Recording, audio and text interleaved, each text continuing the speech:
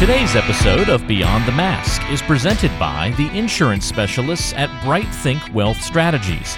Find the disability insurance coverage that fits you best right now. Email Robert Smith at rsmithjr@financialguide.com. The show is also made possible by the team at CRNA Financial Planning. Get a free consultation today to be guided through the complexities of investing and financial planning. Just visit crnafinancialplanning.com. And don't forget, listening to our podcast can earn you Class B credits. For more information on how you can submit them, check out the CE Credit tab on our website, beyondthemaskpodcast.com. Welcome to Beyond the Mask, innovation and opportunities for CRNAs and advanced practice nurses, with certified financial planner Jeremy Stanley and CRNA Sharon Pierce. Jeremy Stanley has worked with CRNAs for more than 23 years, and Sharon Pierce is a former president of the AANA and the NCANA. Join us as we leave the operating room and learn the latest in the CRNA and advanced practice nurse industries. Beyond the Mask starts in 10, 9, 8, 7. Sharon, you ready to do this? I'm ready. Are you ready, Jeremy? I'm always ready. Even when I don't have to be. Right? Well, you ought to be ready. Where are we at, Jeremy? We're in Wilmington, North Carolina, at the North Carolina Association of Nurse Anesthetists meeting. Well, I'm glad you're oriented now. Back together again, right? I know. Yeah. That's good. So, yeah. And we have two of our favorites with us today. Absolutely. Nancy Marie and Sandy Ouellette. Welcome. It's good to be here. It is. Glad we're here this weekend instead of last weekend with the big hurricane headed our way last weekend. We wouldn't have had the meeting last weekend, would we? Well, there's no damage here, but No. that probably made us evacuate just for safety. Yeah, absolutely. Yeah, but it's nice. It's good to see so many old friends and meet new ones. Yeah. Yeah, that's the fun part about these meetings. Yeah. And we're coming up on the PAC event tonight. And Yeah. North Carolina knows how to do that right. That's right. Yeah, It's they're gonna be always a fun time. Yeah. So we're going to be building on our historical series today. And Sandy, why don't you tell us who we're going to be talking about today? Oh, we're going to be talking about Elizabeth Lank, and they called her Betty. And as you'll see as we move through this, she really established the foundation for what has become the Boston Children's Hospital. And she was just like a one-man show for years and years and years. But a very interesting person, lived to be 97 years old. Wow. The vapors were good That's to her. right. I think maybe we shouldn't be evacuating all those inhaled vapors because all those ladies live forever. Yes, they did. Yes, maybe they did. Maybe it was good for you, and we didn't understand and it. doing children and all those Yeah. inhalation Yeah. inductions, they really Yeah. got the vapors. Well, who wants to tell us about the early life of Betty? I'll tell you about Betty Lank's early life.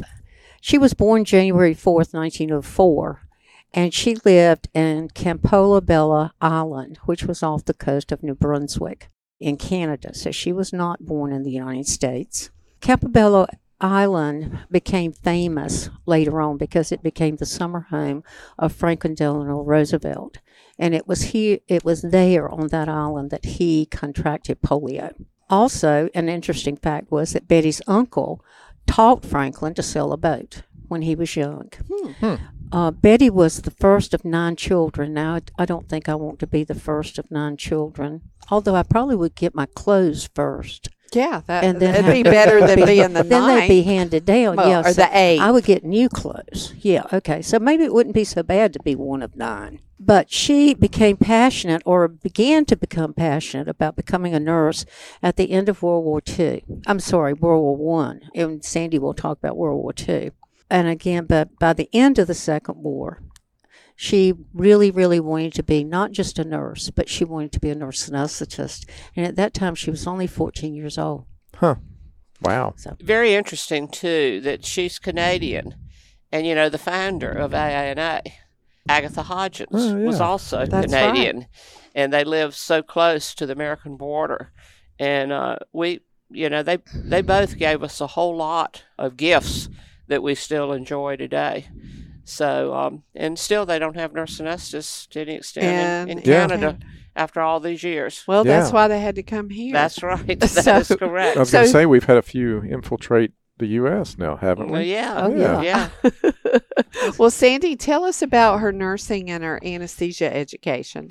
Well, she really became very passionate about a career in nursing at the end of World War One, and so she came to Boston in 1923 and entered the School of Nursing at what was then the Newton Hospital at the age of 19. And remember, in 1923, these were all on-the-job training nursing diploma programs. And remember that Agatha Hodgins also came to the Boston area years ago to further her education. And so as she was becoming that nurse that she thought she wanted to be, she was given an option to pursue public health or anesthesia. And she immediately thought anesthesia starts with an A. It looks a whole lot better than public health. So she became. Now, why do we know why those were the two options? No, or- I really don't know. Interesting. But they were the things that she was encouraged to do. But after she graduated from nursing, she worked as a private duty nurse in the Boston area for a short time. And then she returned to Newton, that same hospital, for a 3-month, now remember, 3-month postgraduate course in anesthesia. And when she finished that 3 months, she was considered a nurse anesthetist. 3 months. 3 months. Wow. Yes. And so this was, around the time of the Depression, and jobs were very scarce. And she could only find work as a relief nurse in New York City. So she was there for a while, and then she returned to Boston to work as a relief nurse at Boston Children's Hospital. And so in December 1935, she was hired full-time as an anesthetist at Boston Children's Hospital. And that was after her 3-month training, see one, do one, teach one type anesthesia. And from the time she entered the Boston Children's Hospital, she continued her career there until her retirement in 1969. So her relief job lasted over 3 decades, Wow. over 34 years. And interestingly enough, when she retired was the same year that I began my career in anesthesia. And I'll be giving a presentation in Orlando the first of next month, and it's professional gifts and personal responsibilities.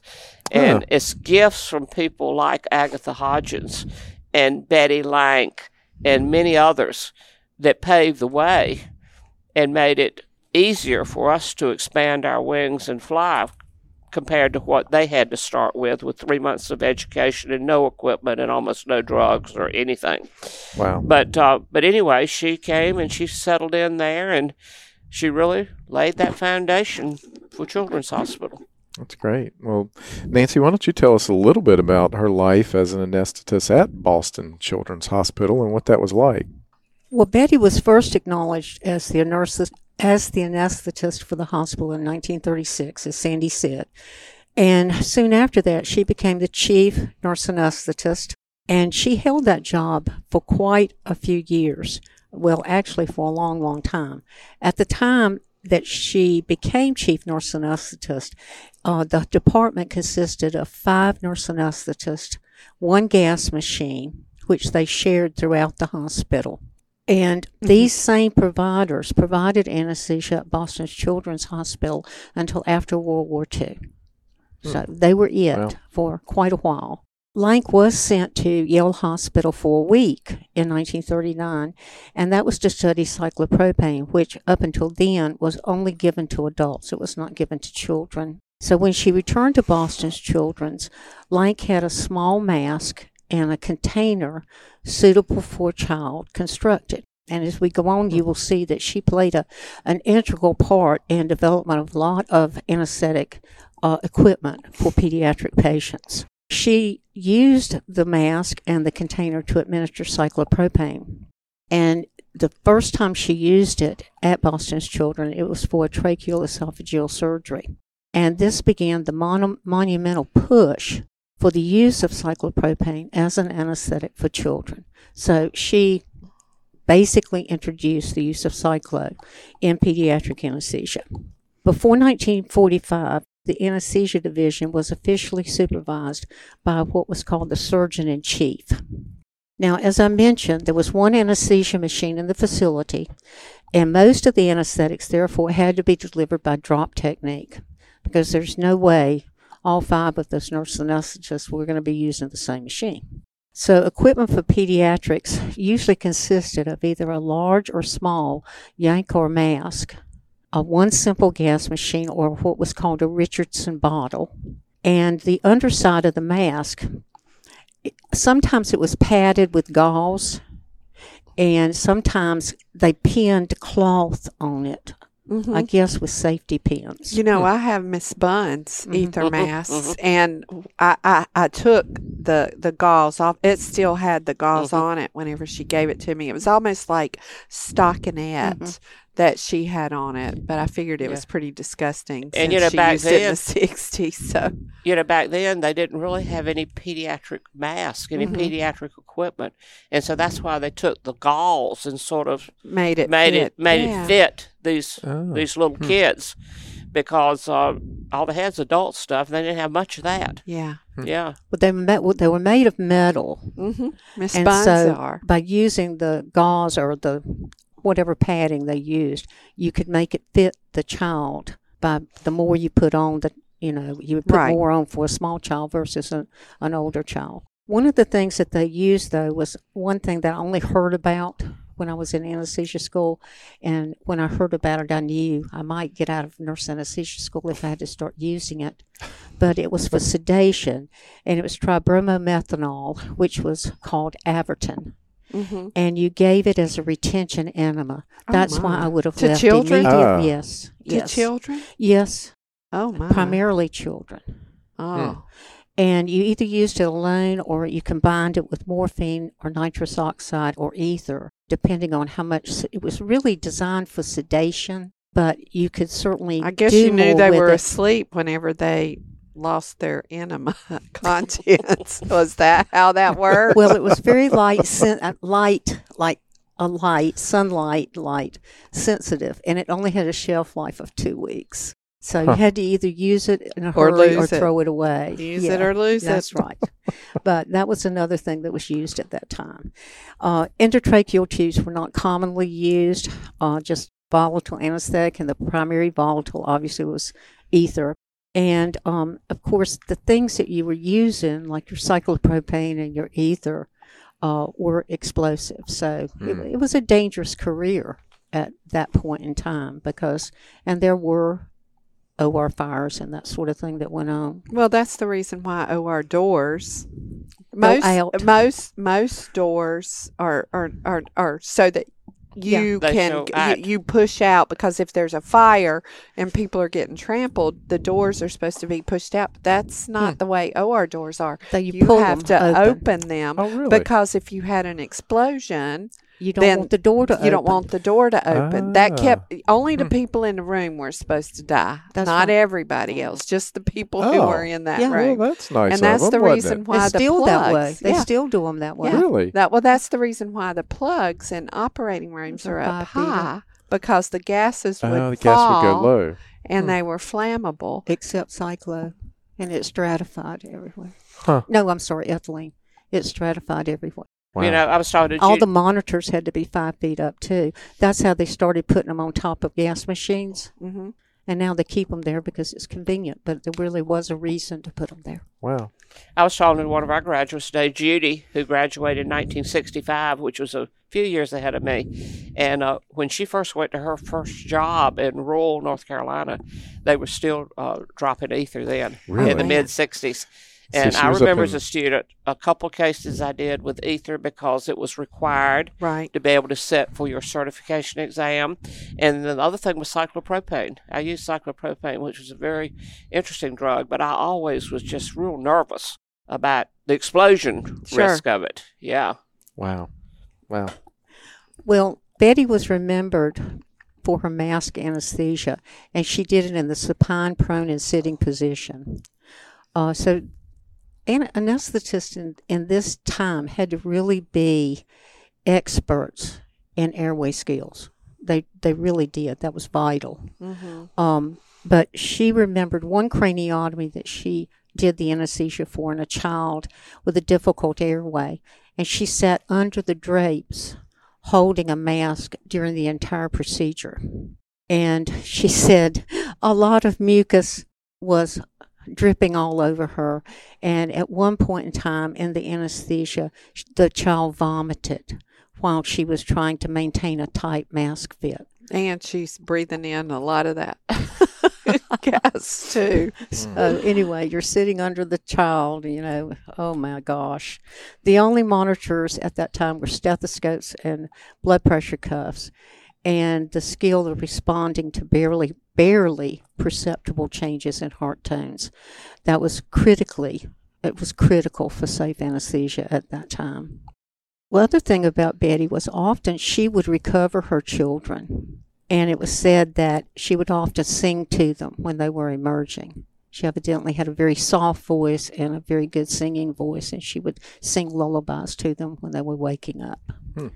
But she was known as a kind and gentle person, and like I said, she would sing to her patients, but she remembered how frightened her little patients were because parents could only visit on the weekends.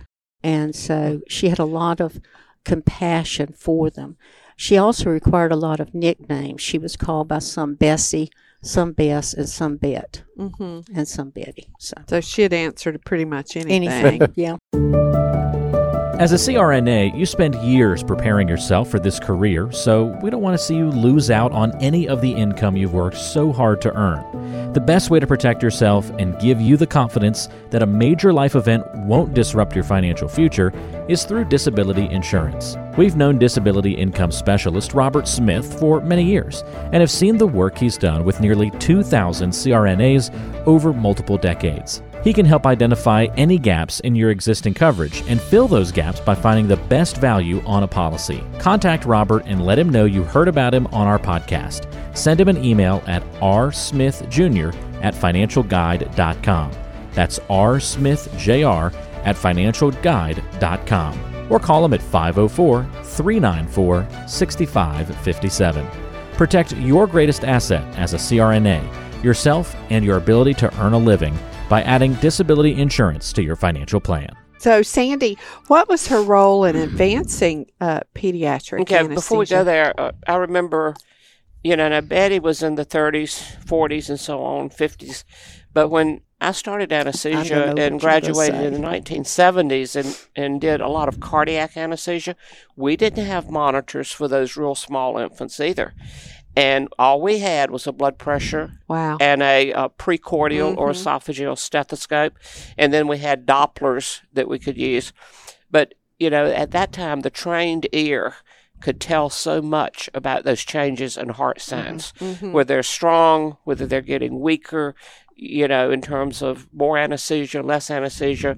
And we would always keep the little baby's hand bent toward us. And you put your finger, in their little fist. And, if they were getting tight, you squeeze and, and all of that. And so, like Nancy said, it was a true art. It would be very hard for people to do any of that today, I think, because we have everything that we don't have to, but it's probably much safer. But they really had to be on the mark in terms of vigilance. Well, we do too. Sure. But monitoring and everything. Well, you had fewer aids, I guess you could say. That's right. The other thing that I remember, too, we were talking about her sitting under the drapes. Before I went to anesthesia being drooled school, on. but when I was working in the OR, prone cases in the neuro room, there was a little chair with no legs on it telling me that the CRNA sat under the patient that was prone in that chair the entire time they were giving anesthesia in prone cases like laminectomies and that sort of thing. And I also remember, too, that when they would bring little newborns down that had like myeloma meningoceles and they needed to close them, They would put a nasogastric tube in and put them to sleep with whiskey. Just do some of that. Wow. Okay, so what was her role in advancing pediatric anesthesia? Well, for 34 years, Miss Lank devoted her professional life to delivery and advancement of pediatric anesthesia at that institution. And following her education with cyclopropane at Yale, as Nancy said, she returned home and demonstrated the first use of that in infants because people thought it could not be done. But she, like so many others that we've talked about before, like Alice McGall and Agatha Hodgins, she not only did this, but she went on to publish her work in articles, and one was Cyclopropane Anesthesia, a series of 150 cases, which was probably remarkable in that day because people didn't think it could be used in pediatrics. She used low-flow techniques and well-fitting masks to minimize any leakage around it. And the use of cyclopropane for infants undergoing tetralogy of Fallot was proved feasible by her because nobody thought that should be the anesthetic of choice at Children's Hospital. But as I've said in some of these other podcasts, I can understand why it worked probably good for these kids because cyclopropane was like an inhaled ketamine. Mm-hmm. It sort of supported systemic vascular resistance and the sympathetic nervous system and everything. And so if you've got a child with a TET, one of the things is a ventricular septal defect. And they desaturate when they get more right to left shunt. And so what you do is you increase systemic vascular resistance. If a child is running around playing and that happens, they squat. That increases systemic vascular resistance and their oxygenation improves. Well, you can't do that in OR, so you increase it. And that cyclo did that. And I don't know if they knew that was one of the reasons it was working so well, but it probably stopped the TET spells or certainly reduced them at that point. So she did that. And the other thing I found very interesting, she administered a successful anesthetic using a mask. Now, just think about this. While Dr. Robert Gross divided the first patent ductus arteriosus in 1938. And so this event marked the beginning of pediatric cardiac surgery and anesthesia. And she was the anesthetist of record for that first division of a patent ductus arteriosus. And this is a spontaneously breathing open chest child. Open chest. Open chest. Holy cow. But later, she was asked to do the same procedure on a 200-pound adolescent for a person that had lived this long with a PDA. And she had a difficult airway. Again, Sharon, open chest in the lateral position with a 200-pounder. With the spontaneous airway. And she also, in 1939, administered anesthesia for the first successful esophageal atresia repair for a surgeon named William Ladd. You have to remember, Sharon, there was no gas machine. Well, they had one. Well, I know, but you don't know that she was using it. And these masks weren't made for ventilating. Right. So they had to spontaneously breathe. Wow. Well, records show that the child was always in the forefront, and she administered anesthesia for more than 16,000 surgeries herself at Boston Children's Hospital. And so among the surgeries, she assisted with that of a Prince Alexander, who was son of Princess Lilian and King Leopold of Belgium. And she was involved in that case in September 17th, 1957. And she continued a relationship with Princess Lilian throughout her life. She was an innovator in equipment because she started off and they had no equipment. So I can see her always thinking, how could this be better? What do we need? And she worked with engineers at the hospital to develop a variety of sizes of masks. and blood pressure cuffs, and everything you'd need for an infant all the way up to adolescence. She also helped design with the Forager Company to develop small rebreathing bags, because they didn't have those to begin with. And if you look at her contributions beyond the operating room, she participated in the design and creation of the first recovery room at Boston Children's Hospital. Because when she started, that's why she stayed with them and helped them They emerge. didn't have a recovery They didn't room. have a recovery room. Now, Robert Smith, and when Nancy and I grew up as students in anesthesia, he was known as the father of pediatric anesthesia. And he had a book, Anesthesia for Infants and Children, and that was the Bible. It was the only one back then. But he was brought to Boston in 1946 to chair that department. And that book is now in its 7th edition, and I often wondered how much of that book that Betty wrote. I imagine it was quite a lot of it. But he was the father of pediatric anesthesia, and she didn't leave. She stayed right there, and she worked with him for 20 years and demonstrated the heritage of nurse anesthetists and physician anesthesiologists working cooperatively, or I like the word collaboratively, for the benefit of patients in the field of anesthesiology. She's noted for taking extreme measures in caring for patients pre and post surgery when they didn't have PACU or recovery room. And she, as Nancy said, she would hum and sing to the children and just soothe them. Well respected by anesthesiologists and surgeons at Boston Children's Hospital.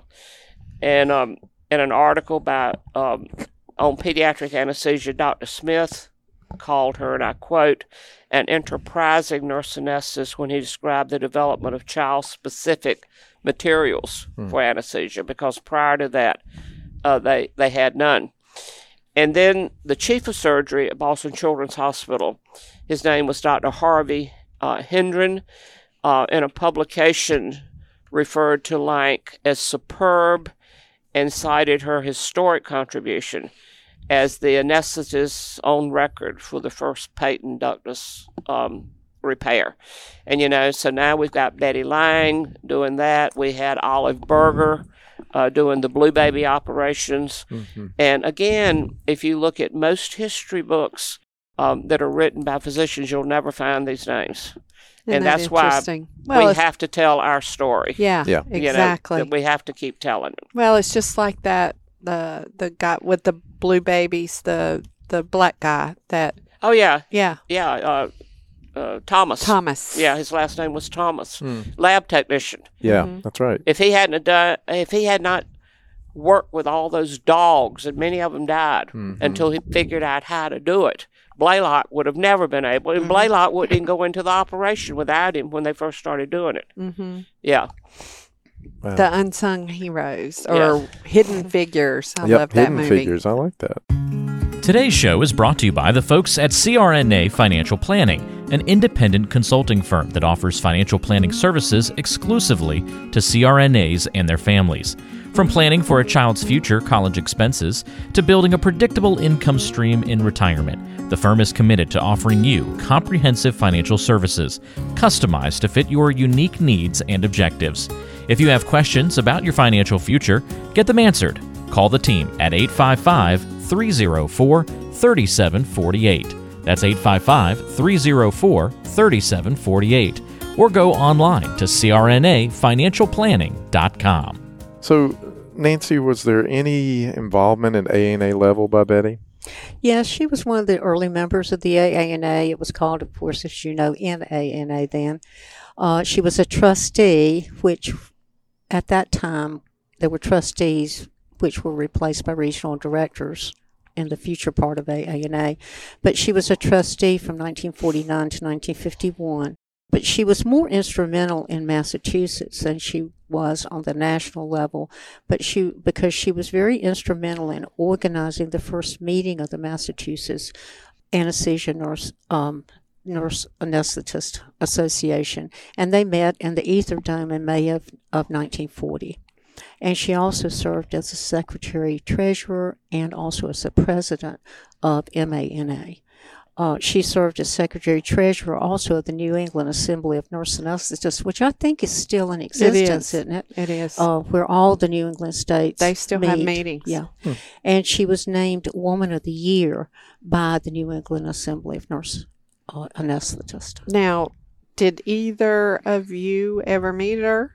I did not, but I'm glad you asked that, Sharon, because I was telling my husband, Dick, who most people know is also a CRNA, from Massachusetts area. He was from the North Shore, grew up in Salem, Massachusetts, which is right outside of Boston. The place where the witches. witches. Yeah. That's where he was born. And but anyway, he said as a young anesthetist, he met Betty Lang. And he met her because his program director was a student of Betty Lang. So Betty Lang had taught the person anesthesia that became Dick's program director.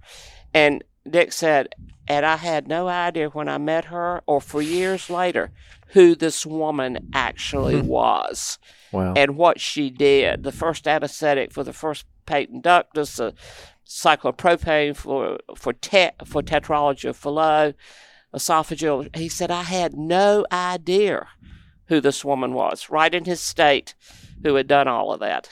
Wow. Isn't that interesting? Do we know much about her private life at all? Did she marry or She did not marry. Do not know. I would suspect not if she was putting them to sleep and recovering them. Well, and if you look back, like Agatha Hodges and Betty Lang and Gertrude Fife and Helen Lamb was the only one that came through married a lot. And she married better each and every That's time. right. That's right. Leave it to an anesthetist when you do it well. But most of them, well, many of them did not marry. I mean, their life, I just see that Tom Brady, and he and his wife are filing for divorce, I guess, because he won't quit playing football. Yeah, because he's married to football. Well, these women were married to anesthesia. Yeah. They couldn't have done all the things they did and had much of a life outside it, really. That's true. And so it's really remarkable. But Sandy, at that time, you probably had to be. I mean, if you were a woman out in Right. the workforce and accomplishing the things these women were, Right. you had to be They, married to that. You couldn't have a husband who expected you to take care of the children and make cook his food. and make his food and Well, do the you- things that were accepted at that time. well, look back at Alice McGaw, Yeah. the mother of anesthesia. And she married a surgeon, and he thought her job was to come back with him and raise his children. Right. Well, the children, 2 of them of the 4, didn't like her too much to begin with, and that wasn't her thing. And Yeah. so they never divorced, remember? And she ended up going back to Mayo, but never regained her notoriety that she had prior to this. But you're absolutely right. It had to be all or nothing. Yeah. Well, Helen Voss even told our class one time that in the time that she decided to be a nurse and then a nurse anesthetist, she said you couldn't be married and have a career Yeah, at that time. exactly. She said it was not possible. So you had to make a choice. Yeah. Did you want to be a woman who had a career or a woman who had a family? Well, I went to Watts Hospital School of Nursing. It was a diploma program, and you could not be married and be in that program. And that was in the late 60s. I Wow. graduated from that program in 66, I think it was. And you could not get married. You were in your senior year, and if they found out you were married, you were discharged from the program. Wow. And there were some of my classmates and others before and after me that they did get married, but they kept it a secret. I mean, how could you not get married? We were surrounded by Duke and State and All Carolina. those cute guys. Holy cow. But anyway, can you imagine that? Now you're telling a student they can't get married Yeah. while you're in this program? Well, when I was in nursing school, you could not get married until you were a senior. We couldn't get married at Wow. all. I But, got it- called into the office when I married Pierce. But, it was generally accepted that women got married a lot younger, but the problem is the career piece. That's where the issue Right. came in. Yeah. Right. Well, Sandy, let's talk about her laying place and her death at this point. Okay, she went back home to New Brunswick, Campobello Island. I bet I've never been there, but I bet it's just gorgeous. Yeah. And, of course, Agatha Hodgins died at Chatham, Massachusetts, but they all had that same view of the water, and something that I really love. But she died on March 10th, 2001, at age 97. In 2002, a plaque was dedicated in her memory in the Department of Anesthesiology, Perioperative and Pain Management in Boston Children's, which she helped establish. Well, she laid the foundation for all of it, actually. And on the plaque was inscribed the words, "A kind and gentle anesthetist." In her memory, they closed with remarks that it's hoped that future anesthetists would be inspired to emulate the wonderful qualities of this kind and gentle anesthetist. And I will say, in my short view of Boston Children's Hospital, that has carried on. Our grandson, who's now 23 years of age, was born with a transposition of the great vessels. And they lived in Virginia at the time. But they checked around, and the best place to go was Boston Children's Hospital at the time. So he had all of the repair work done there. Wow. You can look at him today. He's a picture of health. He had the Fontan procedure, and he's doing really quite well. And most of all that work was done before he was 18 months, 24 months of age. And, when I was doing pediatric cardiac back in the 70s, we couldn't operate on them until they were a certain size, because they didn't have the equipment and everything. And so that's why they had many palliative procedures for these children.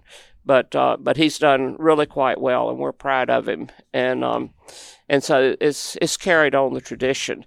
Now, there was an article published in the ANA Journal about her, and I would like to say at this point that a lot of this information came from that article. And it was done by two CRNAs, Stacy Galvin and Janet Dewan. Janet Dewan, I've come to know more recently, does incredible work in anesthesia in third world countries, and supports a lot of people going to meetings and everything. She's just a wonderful person, and she's still up in that area. And also on that article was a Mark Rockhoff. He's a physician, I assume, an anesthesiologist from the Boston area, the Harvard system, and all of that. But it is a very good article, and you can find more information there, and that's where most of this came from. And I want to give them credit for that great article that they published on Betty Lang. Because, like Sharon, you said you'd never heard of her, and there's just not a lot about her. And it should definitely be captured for what she did. Absolutely. Well, to wrap up, do you guys have any closing thoughts about Betty? Well, one thing that Betty said, and it's a quote from her, is be diligent and please do not be impersonal. That was her message to people that she taught. With pediatrics. Well, that would go along with the kind and gentle part, wouldn't it? It would. And Sandy mentioned Dr. Markoff. One of the other things that he said about her was, it was hoped future clinicians would be inspired to emulate the wonderful qualities of the kind and gentle anesthetist. Oh, very good. Very well said. She was obviously known for her caring personality. And lived a long life, 97 years old. My heavens. As long as you've got your health, that's okay, right? Yeah. Yes. When you don't, then so. Sandy, Nancy, thank you guys as always. Always good to a be pleasure. here. And good to be together. Yeah. Here in Wilmington at the North Carolina meeting. And can't wait for the party tonight. That's Pack right. Party. Pack party. And they are working on something that's going to be awesome. We're just going to drop some chum in the water right now. We got some good stuff coming up from these two. Yep. You just wait. As always, they're always thinking, always a wealth of knowledge and information and better things to come, right, Sandy? Yes, and Watchful Care too. I don't know exactly when, but probably next year, maybe the first of the year. Yeah. They will have the from 1990 to right now published, and it's going to be a very interesting book. It's done, I think, in 3 sections. And so Watchful Care 1 has 7 chapters, and this will be 3 sections in Watchful Care 2 that covers the period up until today. Huh. So that's going to be exciting, too. Yeah, absolutely. Looking forward All to it. right. Sharon, I think it's a wrap. I think so. We want to thank our listeners for listening to Beyond the Mask with Jeremy Stanley and Sharon Pierce. you almost forgot, didn't you? Jeez. If they like our show, Sharon, and they want to help us out, what can they do to help us? The best way to help us is to leave us a review, but make it Positive. As we all know, there's way too much negativity in this world. absolutely. Tell all your friends about us. Share us on social media because we're in the top 50 medical podcasts in the country on our way to Number 1, just like we are in the CRNA community. And as always, we appreciate our listeners helping us out. sure do. We couldn't do this without the listeners and the smart CRNAs out there like Sandy and Nancy, who bring this wealth of knowledge to us and bring these topics to us about the historical series. And if there are other CRNAs who have topics or things that you think is important, please let us know. We'd love to have wonderful CRNAs doing good work on the show. That's how we find a lot of these topics. Yeah, People let us absolutely. know. Yeah. And we appreciate that. Till next time. It's a wrap.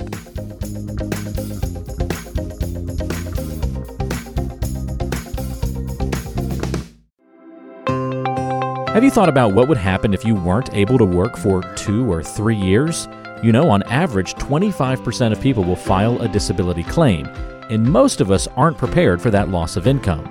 Every CRNA needs to protect their biggest asset, yourself, and your ability to earn with a disability insurance policy. We recommend contacting Robert Smith, a master disability insurance specialist with more than 30 years of experience and 1,800 CRNA clients to find the coverage that fits you best.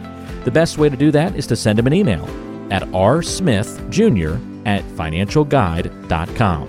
That's rsmithjr@financialguide.com, or call him at 504-394-6557. Beyond the Mask is made possible by the team at CRNA Financial Planning. With almost 2 decades of experience, the firm guides CRNAs through the complexities of investing and financial planning. Schedule a free consultation today by calling 855-304-3748 or go online to crnafinancialplanning.com. Hi, this is Jackie Rolls, President of the International Federation of Nurse Anesthetists and President and founder of Our Hearts, Your Hands, a global anesthesia support community that takes donations to allow nurse anesthetists in low and middle income countries to go to educational programs, to buy equipment or textbooks. Your donations are tax deductible, and we would appreciate your support.